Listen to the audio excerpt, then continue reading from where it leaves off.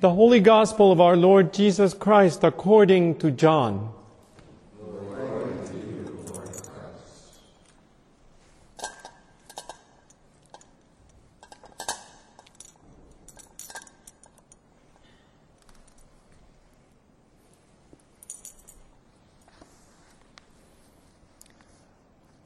Jesus said, "Those who eat my flesh and drink my blood abide in me, and I in them. Just as the living Father sent me, and I live because of the Father, so whoever eats me will live because of me. This is the bread that came down from heaven, not like that which your ancestors ate and they died. But the one who eats this bread will live forever." He said these things while he was teaching in the synagogue at Capernaum. When many of his disciples heard it, they said, "This teaching is difficult. Who can accept it?" But Jesus, being aware that his disciples were complaining about it, said to them, "Does this offend you? Then what if you were to see the Son of Man ascending to where he was before? It is the Spirit that gives life. The flesh is useless. The words that I have spoken to you are spirit and life. But among you there are some who do not believe." For Jesus knew for the first who were the ones who did not believe, and who was the one that would betray him. And he said, "For this reason I have told you that no one can come to me unless it is granted by the Father." Because of this, many of his disciples turned back and no longer went about with him. So Jesus asked the 12, "Do you also wish to go away?" Simon Peter answered him, "Lord, to whom can we go? You have the words of eternal life. We have come to believe and know that you are the Holy One of God." The Gospel of the Lord. Praise to you, Lord Christ. En el nombre de un solo Dios, Creador, Redentor y Santificador. Amén. Please be seated.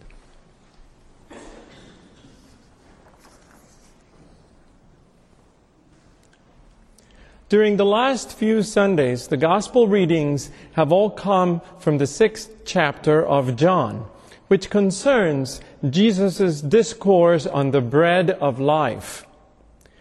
John's Gospel combines two ways in which the author has Jesus relate this teaching. The first is based on a passage from the apocryphal book, The Wisdom of Jesus, the son of Sirach. "Come to me, you who desire me, and eat your fill of my fruits. For the memory of me is sweeter than honey, and the possession of me sweeter than the honeycomb. Those who eat of me will hunger for more, and those who drink of me will thirst for more." So in the light of the gospel passage, this wisdom teaching tells us that those who come to know Jesus will never have too much wisdom and will always desire more. And they will never hunger or thirst for anything other than Jesus' revelation and teaching, referred to in the gospel as the bread of life. This means that he is the revealer of the truth, the divine teacher who has come to nourish people with wisdom. In claiming to personify divine revelation, Jesus says that those who believe in him shall never be hungry or thirsty. With these metaphors of bread, water, and life, Jesus reveals a reality which, once possessed, makes one understand physical hunger, thirst, and death as insignificant. The second way in which the author of John's Gospel has Jesus relate his teaching concerns the Eucharist, as it was promoted and practiced within the Johannine community. Jesus promises eternal life to those who eat his flesh and drink his blood. Eternal life is the fourth Gospel's way of speaking about what the Synoptic Gospels call the kingdom of God. It is presented in both the present tense and the future tense. Eternal life is both present now and a promise for the future.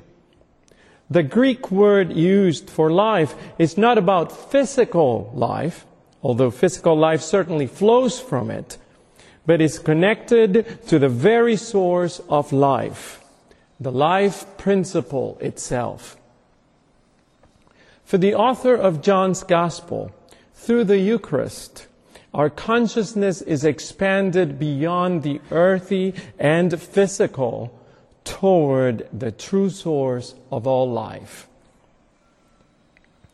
When the disciples heard him, their reaction was, "This teaching is difficult. Who can accept it?" There are different opinions as to what it was that the disciples found difficult to accept. Some say it was Jesus' claim to have come down from heaven. And then there is that whole business of eating his flesh and drinking his blood. Really? I have pondered about who I would have been in that particular instance among Jesus' disciples. And I can think of my righteous indignation flaring up, taking Jesus aside, or perhaps waiting until the appropriate moment to tell him, "Jesus, I support you. I want to cooperate. But I really think you need to find a better way of relating whatever it is you're trying to tell us in a way that it can be heard." As wrong as it may sound, sometimes it's easier for me to identify with the crowds who misunderstood and questioned Jesus.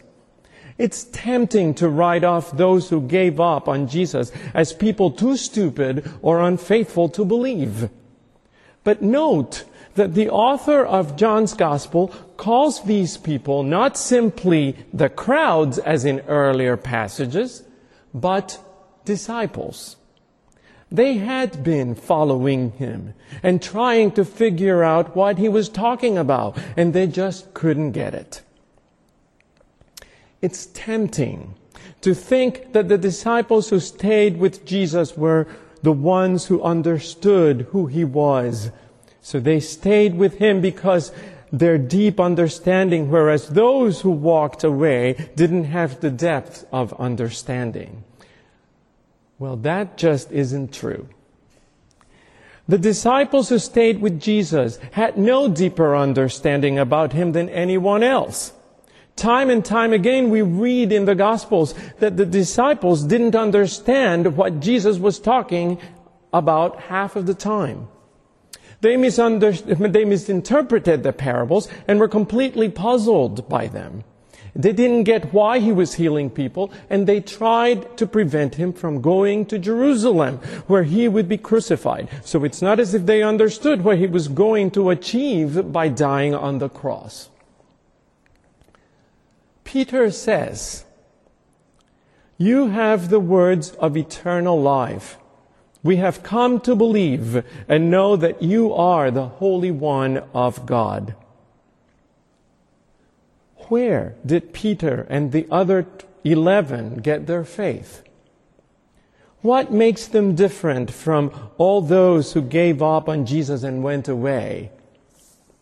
It is clear from all four Gospels that the 12 were also plagued by doubt and fear. They suffered at times from an overabundance of pride or a lack of courage. They too eventually deserted Jesus at the very time he needed them the most.